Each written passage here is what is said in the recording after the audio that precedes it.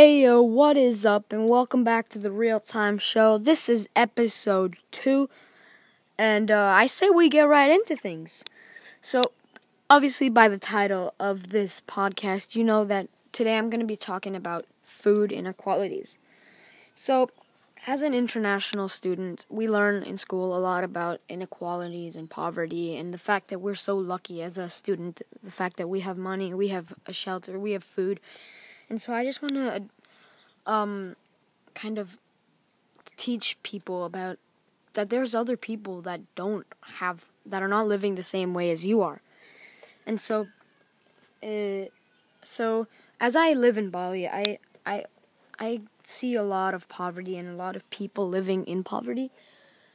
And even from my past experiences from traveling to other countries, their poverty is different. Maybe they have less, maybe they have even more than here.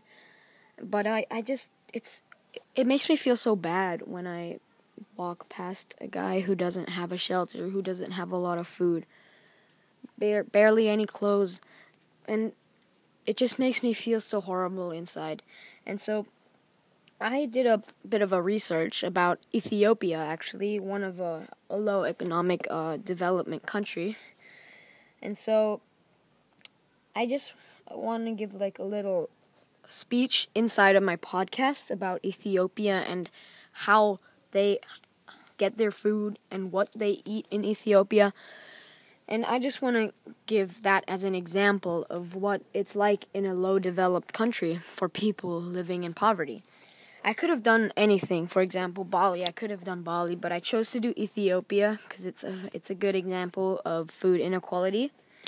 So, yeah, let's get right into it. So, in Ethiopia, there are around 105 million people living, and 86 million of them live in poverty. So, what kind of food is actually available in Ethiopia?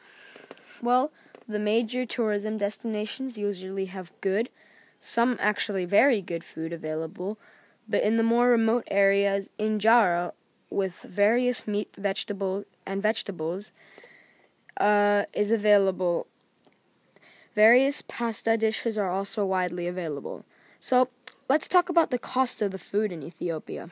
Injera, the local food, costs around $6. Injera is like the local food that they eat there.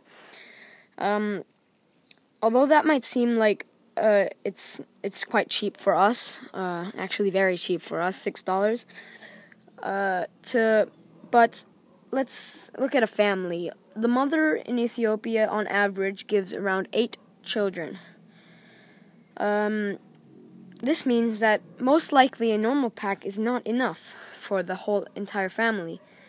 So that means they have to buy the large pack, and so the large pack costs around $12, which is twice as much as the normal pack. So they have to spend more money on food because of the size of their family.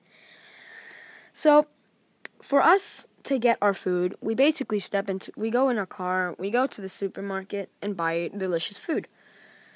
But for locals in Ethiopia, they have to walk in the desert, feet burning because it's so hot. They don't even have shoes. They have to walk in the desert hundreds of kilometers to get to the city so that they can buy food that barely goes for their family. And for $12. And so we can see that so in Ethiopia, it is an estimate that 85% of the population are engaged in agriculture production, and so that as the main food is injera, which is made of wheat, some of the farmers can produce their own. So we can see that a lot of the Ethiopians have own farms, but mainly in subsistence farming and rain-fed farming, and livestock production. Despite this, around 35% of the population doesn't have enough nutritious food to eat.